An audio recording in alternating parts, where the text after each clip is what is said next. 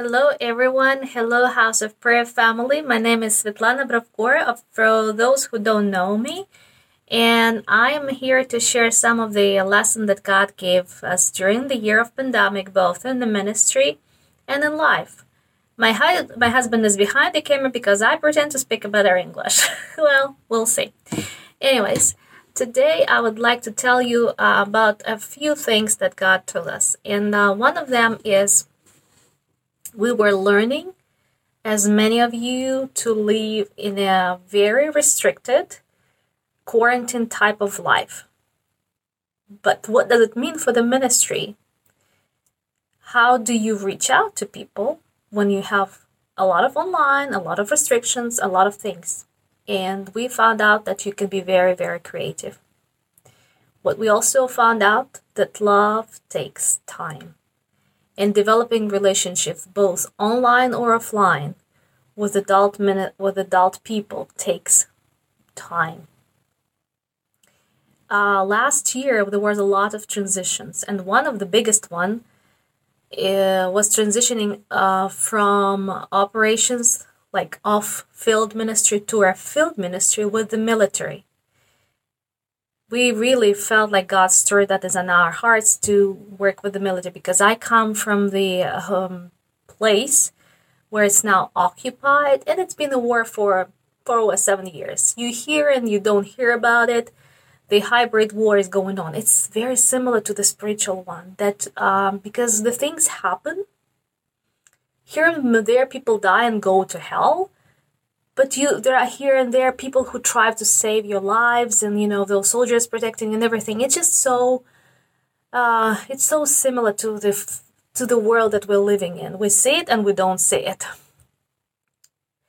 One of the things that we learned, that even though we can be restricted, even though most of the meetings happen to be on Zoom, you still can love people. And one of the things that happened during our Christmas gatherings was when, after all this speaking about Christmas, after all sharing and other things, we were able to send gifts to people, and actually with a note that that would help them experience the reality of the relationship. And what was it is like, for example, we sent candles and blankets, and the note says, "We would love to bring a light into your world. But unfortunately, we are on the other side of the screen. We would love to give you a hug, but social distancing doesn't allow us. So hopefully, the blanket and the candle can compensate somehow."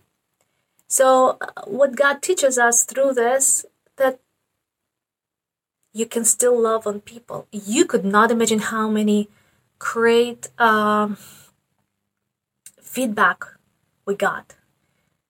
And it takes time developing the relationship. The other thing that I'm personally responsible for is leading several ministries in prayer. And when I'm saying that, several ministries, because Cru is built in such a way that we target different audiences. We target military, we target athletes, we target families, businessmen, students, and even kids when they play sports and everything else, and teachers. So as a national prayer leader, I kind of get those people together from different local teams and we set time for just praying and being together with each other and praying for each other. That gives a bigger picture for everyone, that there's not just one little ministry, that we are part of something big that God has given us. I don't know how about you guys, but big things really personally really challenge me and encourage me. And even though I look at my own ministry, it's very little. It's only starting again. But when we're together, it just helps to see the bigger picture of that, what is God doing. The other day, I was asking on Facebook a lot of people to pray, as I was challenged to lead a task for the whole crew globally to come up with a theme for the World Day of Prayer. This is our one of the biggest days, and what God has in store for the whole Cru family. It was amazing how God led us. And we believe, and that's my personal intake for this year of pandemic 2020, love God, love people. That's the biggest. You know, we as missionaries tend to give reports when thousands and thousands of people are saved, but somehow this world is still not a great place. There's somehow still very ugly people out there, and sometimes we really, really struggle. How does that happen? It's because sometimes we tend to take numbers or we try to target things, and we are not putting a blank sheet of paper in front of us and asking what you got have us for us, and what we were learning on the field ministry. The same way we're learning on the, let's say, off-field ministry when we are praying and taking it to God, is that it takes time. You cannot rush love. Remember how you were courting your future wife, or how you were getting in love with your future husband? It took time. And in marriage takes time. Same way it takes time in the ministry. You pursue people. You love them and you love God. So I would say one of the biggest and amazing revelations for me is this new World Day of Prayer thing. Maybe that will last the next 6 months for Cru. And it's designed to love. We base this on two main scriptures. This one of them is from Matthew 22nd, and remember this young Pharisee that asked the question, "Teacher, which is the greatest commandment in the law?" Jesus replied, "Love the Lord your God with all your heart and with all of your soul and with all of your mind. This is the first and greatest commandment. And the second is like it, love your neighbors yourself. And the law and the prophets hand on these two commandments." And the second place that we chose is in Ephesians chapter 2. "For we are God's handiwork, created in Christ Jesus to do good works with which God prepared in advance for us to do." In other translations, we are called a masterpiece or a poem. This is just amazing to think for me, that realizing it's not only the commandment to love God and to love people, but the very fact that God created us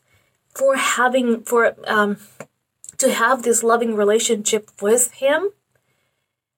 And but because of our sin and everything, we're blurred and we had no idea how to do it.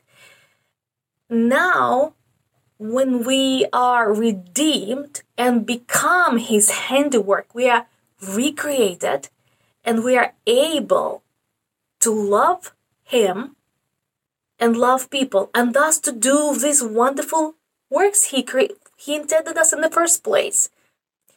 Those just the two main things that God taught us, both in the family and in the ministry. To love Him and love people. This is what really transforms this world, and it takes time.